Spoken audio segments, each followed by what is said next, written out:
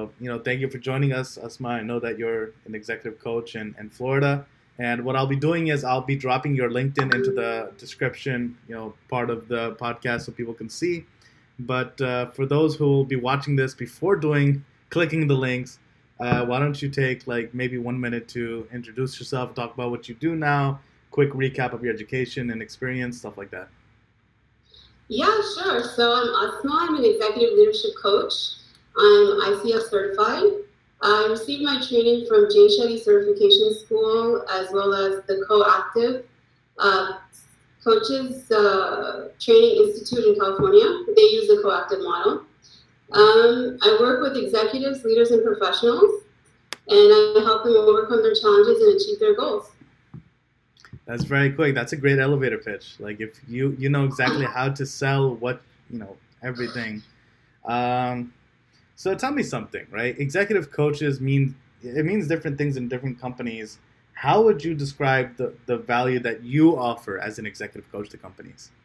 Yeah, absolutely. So I think what sets me apart is my faith and cultural background. And so that's mostly why I think I attract, South Asian Muslim clients, especially women leaders. That's most often who I work with.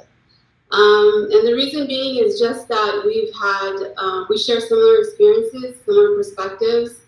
And so I think I understand the context of the sessions more so than anyone else.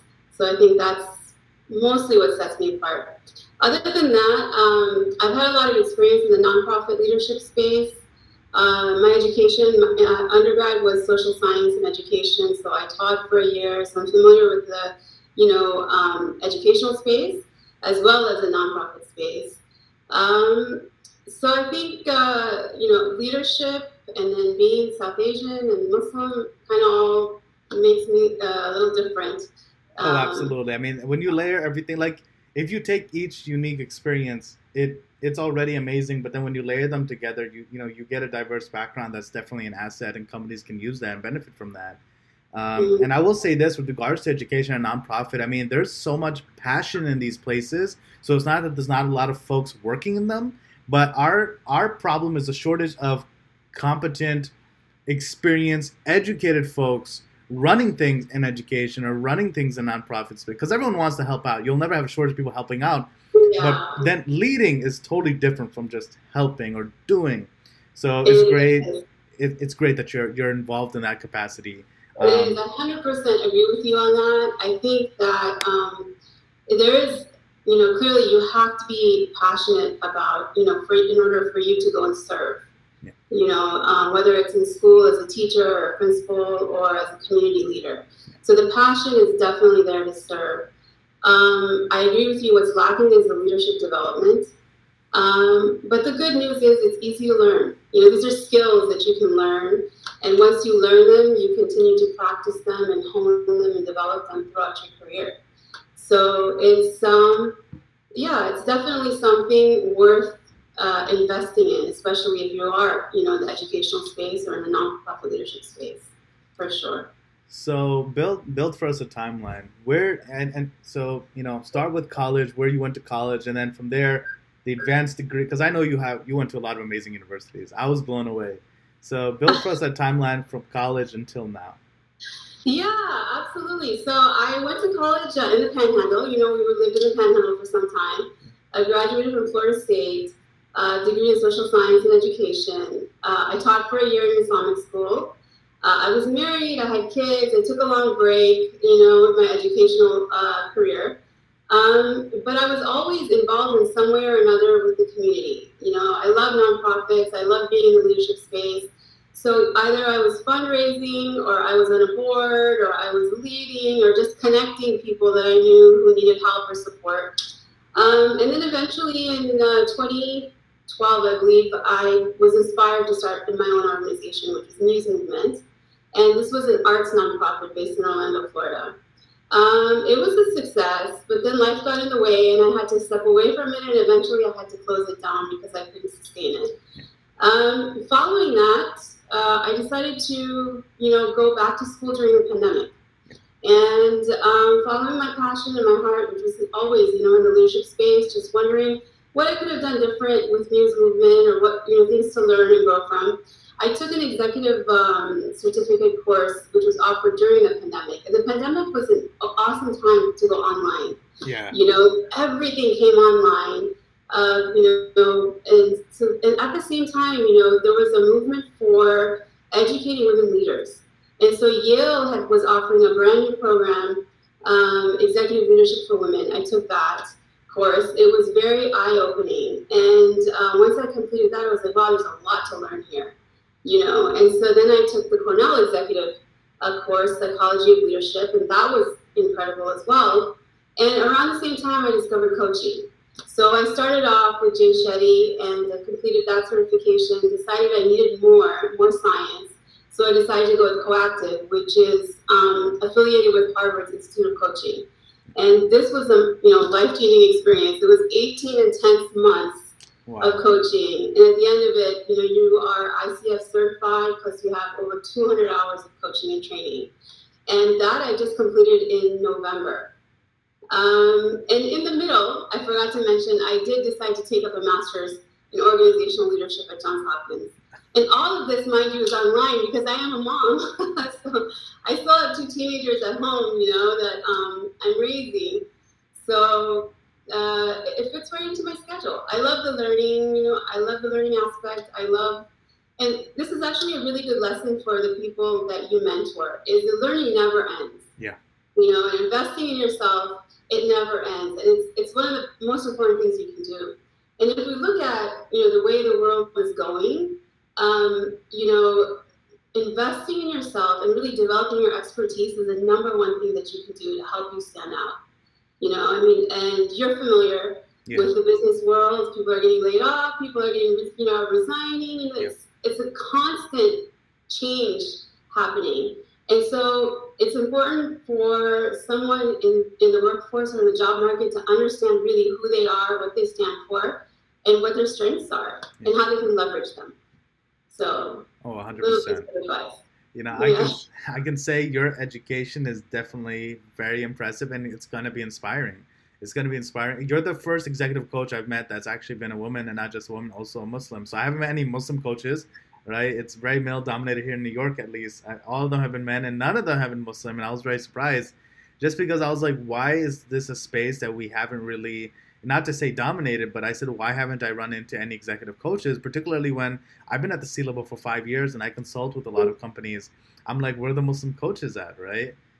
Because as Muslims, our faith allows us to be more empathic and create more inclusive spaces for people, right? We're very mindful of that. And I, being first-gen American myself, that I feel like that also adds a layer to it, where you understand the struggles other people are going to, and you're more inclusive of their background. So your education is definitely inspiring. I mean, you're throwing all these big names, all these universities.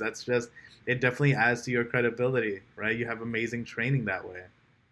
Yeah, I think for me, you're absolutely right. Empathy, inclusivity, these are very important, skills and beliefs. And we can also practice these, being more inclusive and being more empathetic. But it all starts with self-awareness. Yeah. And I think that's key. And if there's one thing that I could offer your audience, because I know your audience is a lot of college grads, is really to lean into that. The more self-aware you are, the better you know yourself, your strengths, your weaknesses, it's going to take you far in your career. Because I think this is what companies are looking for, and this is where the world is actually going, is towards, working with people who are able to communicate better, to collaborate better, and are more, like you said, empathetic, inclusive, less reactive, and more responsive. So what is your day-to-day like as both a mother and a working professional executive coach? I mean, it's got to be a 40 hours a day schedule for you. It's a packed schedule. Yeah, I'll be honest with you. I try to keep my office hours during the day. Coaching is different than other professions. It does, I don't want to say it drains you, but it takes a lot of energy. It's a skill that you have to learn and develop. there's a lot of deep listening involved, and you have experience with coaching, I'm sure. So I only see maximum 4 clients a day. And so I just, stack my days in that sense where I have office hours, and then I have days where I'm out and about in the community, working with people, meeting people, growing my business. And then, fortunately, my kids are older and more independent now. Yeah. So, after 4 or 5 o'clock, I usually keep that time for my family. Oh, 100%. And you mentioned how draining it is. A lot of my work is interacting with new people, and I can say it can get draining because there's some days where you have energy to engage with new, people you don't know. I feel like those interactions are more draining than when you're talking to an old face. You're talking to someone you already know. Yeah. I wouldn't say it's draining. It's extremely rewarding. It's fascinating and it's extremely rewarding, and especially when I see transformation in my clients, that really, like solidifies that whole, my career, and why I'm doing what I'm doing. So I find a lot of joy in that. It's pure service. And I think the part it does though, it's like it's like an energy transference, because you have this very intimate relationship with your client, and it does, require a lot of energy. So I think for that reason, most coaches only see maybe 3 or 4 clients a day, And then, the before and after is just as important. I stay in touch with my clients. I'm always, reaching out to them between sessions, offering resources, additional reflection, questions, help, whatever they need. So it's it's exciting for me and rewarding as well. Yeah, for sure. Oh, it's got to be validating when you leave a client in a better situation than when they came to you. Yeah, for sure. So when you work with your clients, I mean, would you say a lot of your work is regional, like sort of within Florida or within maybe those neighboring states, or all over the U.S.? Actually, I have clients worldwide. The beauty of it for me is that, because I do have a family and, extended family close by, it's flexible. So, I see my clients on Zoom or over the phone, and my clients are all over the world. We just adjust time zones and we make it work. Yeah. Wow, that's amazing. I mean, it sounds like that's something that is a little bit lifestyle friendly for anyone who might be interested in that sort of field. Let me ask you, so what do you ever work with other executive coaches? I mean, or do you feel like you kind of own the entire experience end to end? You mean with my clients? Yeah. Like, do you ever have to collaborate with other coaches that... No, I haven't done that. I haven't collaborated with anyone per se on a single client. Yeah. Usually my clients, sign up with me for 3 to 6 months or even a year, and we work together in helping them, with their goals or whatever outcomes they want to achieve. But one thing I've just started is I joined an organization in India by the name of Led By. It's a brilliant organization. It's only 3 years old. It's a nonprofit organization. And the founder's goal is to help Muslim women in India develop the leadership skills they need to succeed in the workforce there. Apparently, only 2% of the workforce in India is Muslim. So, and I did not know that. So I'm really honored and excited to be working with a team of coaches in that sense, to help the next cohort of 30 Muslim women professionals in India and succeed in their careers. So that's one thing that I'm doing. That's definitely great. I mean, good shout out to them, and definitely send me like a link or something so I can put that in the description in case people want to maybe get involved, learn more about their mission. That could be a great resource. So you have your own, I know you have like your own consulting company or practice that you work out of with your coaching. What would you say is the hardest part of, I guess, maybe being your own boss, so to speak? Yeah, I think managing the business. I think, you spoke to my husband. I think he would agree. It's hard to do both. And what I'm discovering is that I think it's probably better to have a team behind you to deal with the marketing and everything else. Like for me, it's a creative endeavor. So whenever you start a business, that's one aspect of it. And the other aspect is actually being the coach. It's hard to do it all alone. So for me, the challenge is in the marketing. I find that very stressful. But I'm finding now, and my mentors have told me from the beginning, the best thing to do is just talk to people. Once you're able to answer their questions, they'll have a better understanding of what your services are, and then things move forward rapidly. And that's what I'm experiencing. So that part I enjoyed. But the actual marketing aspect of it, the social media and all that was pretty challenging initially. Yeah. Oh, absolutely. I mean, I talked to your husband, Dr. Chaudhry. I talked to a Salesforce TPM this morning, and he has his own consulting practice. And then even myself, I have agreed with both of them that marketing is the hardest thing. I think because marketing is something that when I was an individual contributor, companies managed it. I just had to do my job, like project management, product management. But now as a consultant, yeah, marketing is huge, and a surprising amount of business is done online. Like versus when I started working 10 plus years ago, it wasn't social media wasn't as relevant as it is today. It wasn't as important, right? And now it's like if you're an IT person but you don't have like a LinkedIn that's very active, it looks like a deficit. So you have to be posting nonstop. You have to have campaigns, raise awareness, posters, designs. God, yeah, it can be a headache. That was challenging for me, but I have to say AI is making things easier. And I'm looking forward to that. Even creating the captions, it's getting easier, and all of these different platforms. I was reading something on Buffer yesterday that they're going to be using AI to create the captions for Instagram or whatever. So hopefully it'll get easier. And again, this goes back to my point. So it's all about developing your expertise. So you have to really hone in on your strengths, and this is for your audience, and really develop your strengths so that you can stand out. Because eventually, at least in my field, there's so many coaches now, over the last few years, I'm finding that it's really important for me to stand out, to see what it is that's my strength and what sets me apart, and to really, amplify that. Do you have any skills that you developed in college that you feel have been really a core competency in the roles that you've had, the jobs you've had after college? For example, for me, having done psychology, the ability to do research is, and also like write papers, we write reports and stuff.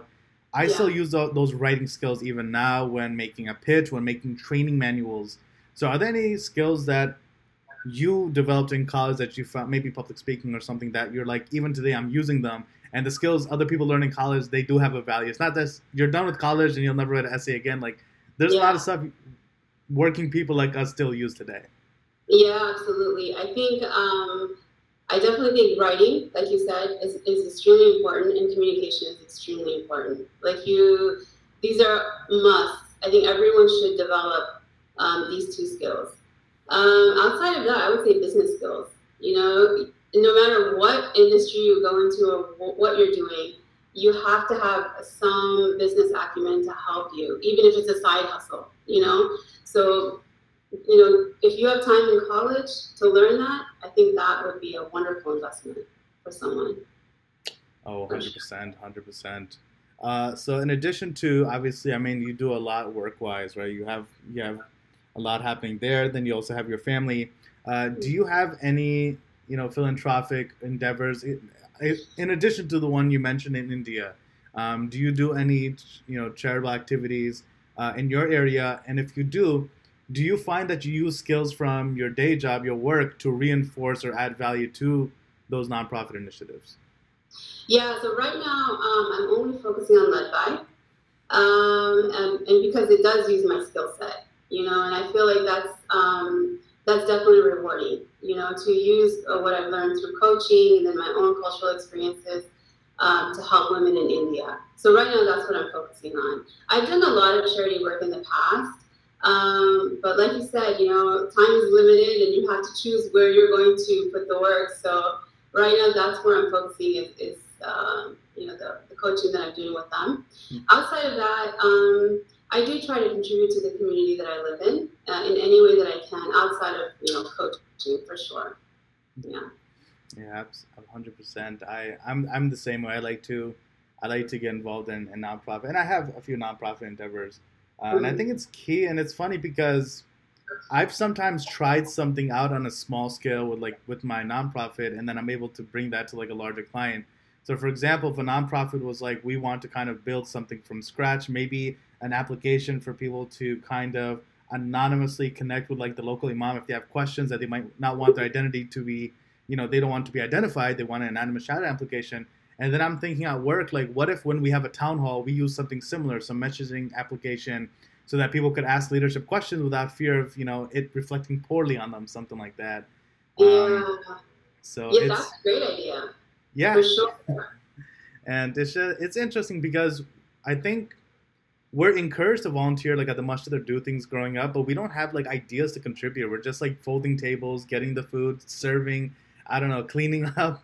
But it's always nice when people become professionals, they have skills, and then they still turn around and find a way to use those skills in a nonprofit way. So I know you're involved, Dr. Chaudhry's involved, and alhamdulillah, everyone I've actually interviewed so far, they've all had a soft spot for the communities, and they've all been involved in nonprofit initiatives, which I think is great. It's always refreshing, right? Because it reinforces your own interest, and it reminds you that you can be a working professional and you can have a family, but your community will never sort of fall by the wayside. Like, you'll always find a way to give back, and that's definitely A plus. From college until now, have you ever had a career or an opportunity where you felt like, this is not a role that I'm enjoying, or was there ever an environment that kind of gave you a little bit of a culture shock and showed you what kind of environment you don't want to work in the future? Not everyone has one. For me, it was working in retail when I was in college to get by. I said I will never work in retail ever again. Yeah. It's a good one. This is sad to say, but I want to say I did work in a public school at one point, and I found it very stressful, unfortunately. And I think this is why I have so much empathy for teachers, because they have a lot on their plate. I think at that time I also had small children. Yep. And to teach in a public school, I mean, you have hundreds of kids, and not just the kids, but then you have the parents to deal with, in between. And then come home to your own kids. I couldn't do it. I think I only lasted maybe 6 months, and I was like, this is not sustainable for me, because when I come home to my kids, I'm not, the mom that I want to be after a long day at school. So I think early on I decided for sure I don't think I could work in a public school. Yeah. It's funny you say that. My fiance is a special ed teacher. She recently had her foot broken, unfortunately, she does special ed. So a special ed student was throwing a tantrum. He picked up a desk and threw it and broke her foot. And she's only been working as a special ed teacher since September. So she's not even making the 6-month mark that you made. She was already like, I'm out. She's like, I'm going to go learn project management or IT or something. She's like, I can't do this. I'm getting beat up. Yeah, I totally understand. It's challenging. And now I think times are different than when I was in the public school, so I can imagine, especially with, all the threats that they face. It's sometimes not even safe, Yeah. So, yeah. Okay. So, have you ever had a difficult client? Have you ever had a conflict with a client where maybe their expectations didn't align with what your operational capabilities? And if so, how do you navigate dealing with a difficult client, but also preserving the relationship, right? How do you salvage the relationship in that situation? So I think in that sense, we have the freedom, to say to the client that, hey, this is not working out. And maybe I'm not the best fit for you, or maybe, you're looking for something else. And then to either refer them, or end, or terminate the relationship in some way or another. It's something, it's not done too often, because usually there is a process very early on. Yep. Before you even sign the client on, where you have something called like a discovery, some people call it a discovery session. Yeah. But it's the initial conversation that you have, and you can gauge the chemistry between the coach and the client to see if they're compatible. So that usually takes care of that. Mohammed? Oh. There you are. Yeah, Okay. sorry. No, your audio continued, but my camera, I guess, moved and turned off for a second. Okay.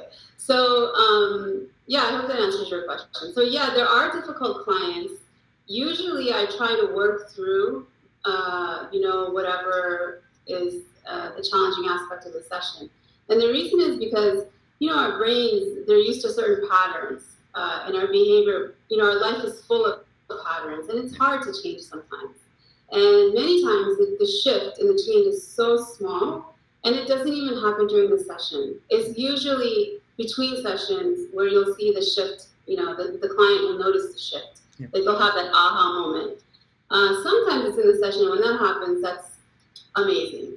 But a lot of times it's when the client is, at home reflecting or actually, incorporating a new behavior or changing the behavior is when the shift happens. And so I try to work through it as much as I can. But there are times if the client's not showing up, or they're just not committing, or sometimes there's other issues, that we have to address. And then in that case, we do have the freedom to, move forward with a different, decision. Yeah. So how would someone know, right? If someone's in college right now, they're either finishing up college, like they're a senior right now, or they're early career professional. How would they know, or how could they discover if becoming an executive coach is something for them, right? Like, how do you take that inventory and decide if that, if that career could be for you? Someone in college? Someone either finishing college or like early in their career. Someone mature enough to be thinking about like, where do they want to be long term? Yeah, I think it's to be a coach, you have to develop listening skills. So that's important. Like if you're someone who enjoys listening or has a knack for that, and that's something that it was funny when I started coaching, I never saw myself as a coach. But once I got into it, people were like, my friends and family were like, of course I see you as a coach. You've always been such a good listener. You're always so easy to talk to. And so I was surprised, I was really surprised. But I guess that would be a little bit of a, piece of knowledge is to understand yourself and see if that's something that you do easily. That if you enjoy helping people and you enjoy listening to people and you can empathize. And then secondly, how curious are you? Because as you know, coaching is all about questions. We don't give advice. We never give any advice. We never tell you what to do. But it's deep questioning. So if you have a strength in terms of being curious, and if you have a strength in listening, then I think those are two good, skills that you would need to become a coach, But I would say that it's important to know the context in which you're working. Yep. So if you want to be an executive coach, then it's good that you work in a corporate environment for as long as you can, and then move into coaching from there, because it'll give you that understanding of your clients and what they're dealing with, what their challenges are. So you have, to be a coach, it's not just something you decide. Like you had to get credentials and some certifications. What was the process like for you to get the certifications that you have? Yeah, so the certifications, the ones that I have, it was a long journey. It's you learn more about yourself than anything else through the process, and I think that's what the hook is. You don't realize it, but right away. But once you go through the process, it's a lot of modules, a lot of classes. There's a lot of science. It's a combination of behavior change, positive psychology, a little bit of NLP. There's like so many different things that are involved in learning. So you have to, with Coactive, it was 18 months of learning. We had almost, I think, 6 modules over 3 to 5 days. And then outside of that, you do a lot of practice. You have to take on clients, you have to coach them. Your, coaching sessions are recorded, and you meet with supervising coaches, and then you have feedback on those. It's a process, and then you have to take exams. So there's an exam at the end of the coaching journey. Then there's an exam that you have to take with the International Coaching Federation. Yeah. And once you pass those exams, you get your credentials. Well, it definitely sounds like a very involved, arduous process with a lot of quality gates. I mean, it looks like they do ensure that whoever is obtaining these certifications is putting in the time, they have the knowledge, and they can essentially do it well. Yeah, I have to say I'm so grateful for the experience because initially for CTI, I would have had to have flown from Florida to California to take these classes 3 to 5 days at a time. And Right. during COVID, they went online for the first time, and so I jumped on it, and I literally usually people what they do is they take one module and then they wait a while before they take the second module. I signed up for the whole entire program because I wasn't sure how long they're going to be online. And, me being in Florida, so I'm very grateful for the experience. I mean, it was wonderful learning. I learned so much through it. And alhamdulillah, once I completed Coactive, I felt completely prepared that I could coach anyone. But Mohammed, it's a craft, right? And it's something that you have to practice. And the longer you do it, the more experience you have, the better you are, at it. So it's something that it grows with you, I would say. Wow, that's definitely great to hear, and I appreciate you sharing that. The insight into the process. And are there any other certifications that you're working towards? I mean, is there any higher you can go? Are you ever really done getting those credentials, or there's more? Yeah, it's a fascinating journey. And I remember one of my coaches when I was in the program. And we were asking him questions like, well, what do we do next? What do we do? He's like, you could easily spend billions of dollars in this industry because there are so many certifications that you could, try and get. So yeah, I'm constantly updating. I'm constantly working on different certifications. I'm working on NLP and hypnosis right now. I'm trying to complete that. I signed up for an executive presence certificate through Wharton. I'm working on that. Wow. And then, one thing interesting that I found was that a lot of what I learned is so much ingrained in our own religion. Yeah. And so that has been an amazing discovery and learning for me. And so I'm really trying to understand the spiritual aspects of our religion, like muhasabah and the tafakkur, contemplation and reflection, and even meditation. Like this is all part of our faith, and it all goes along with what I'm learning. So fusing those two together, I think is the most amazing learning for me. Alhamdulillah. Wow, thank you for sharing that. And I mean, Wharton is that's that's probably the most famous business school. So it's amazing that you're looking to get credentialed by them as well. That's incredible.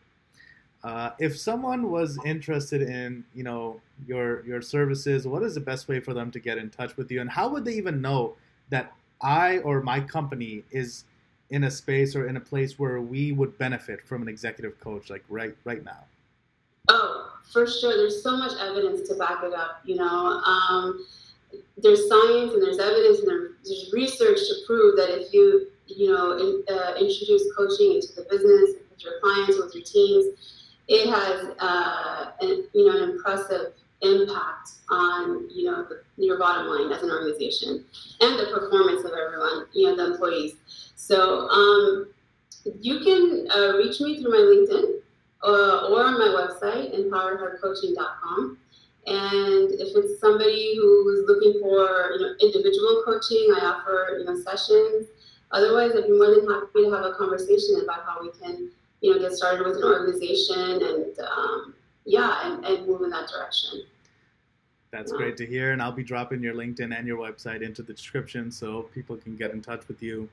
Closing remarks. It looks like we definitely will be keeping it under an hour today.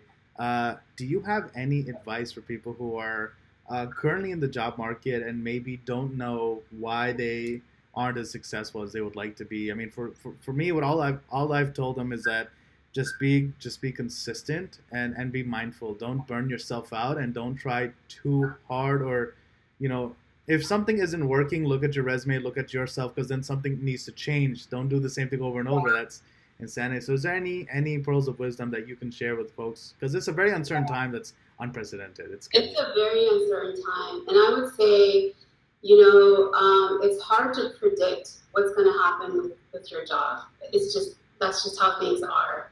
But one thing you can do, and I think I keep saying the same thing, is like really work on yourself. Yep. Because companies are looking for certain, skills and certain traits in their employees.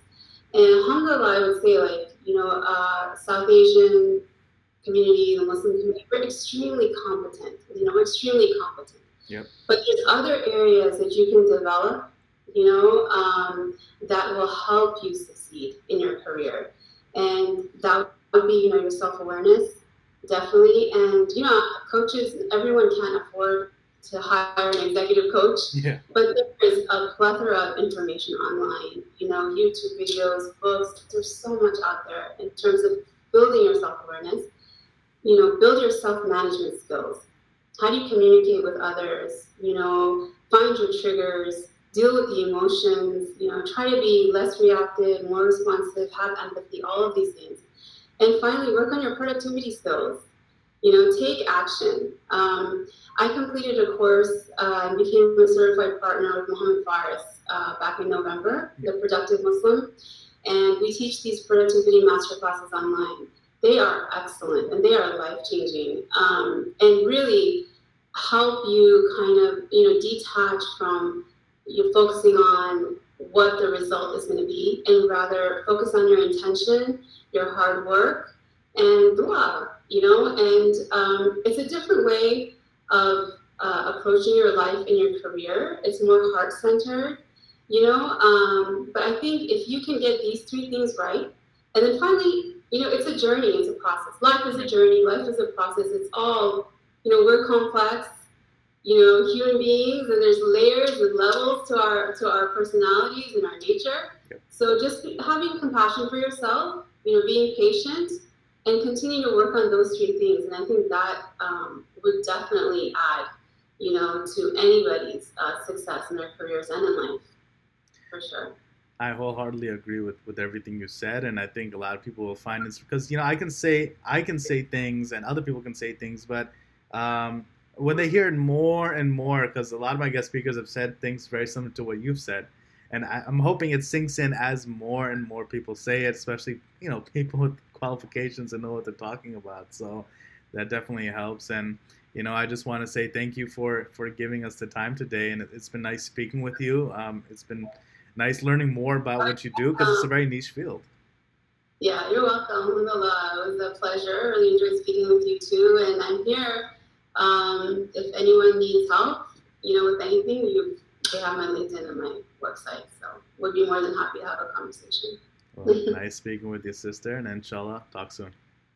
All right, thank you, Mohammed. Of course, Assalamu alaikum. Walaikum assalam.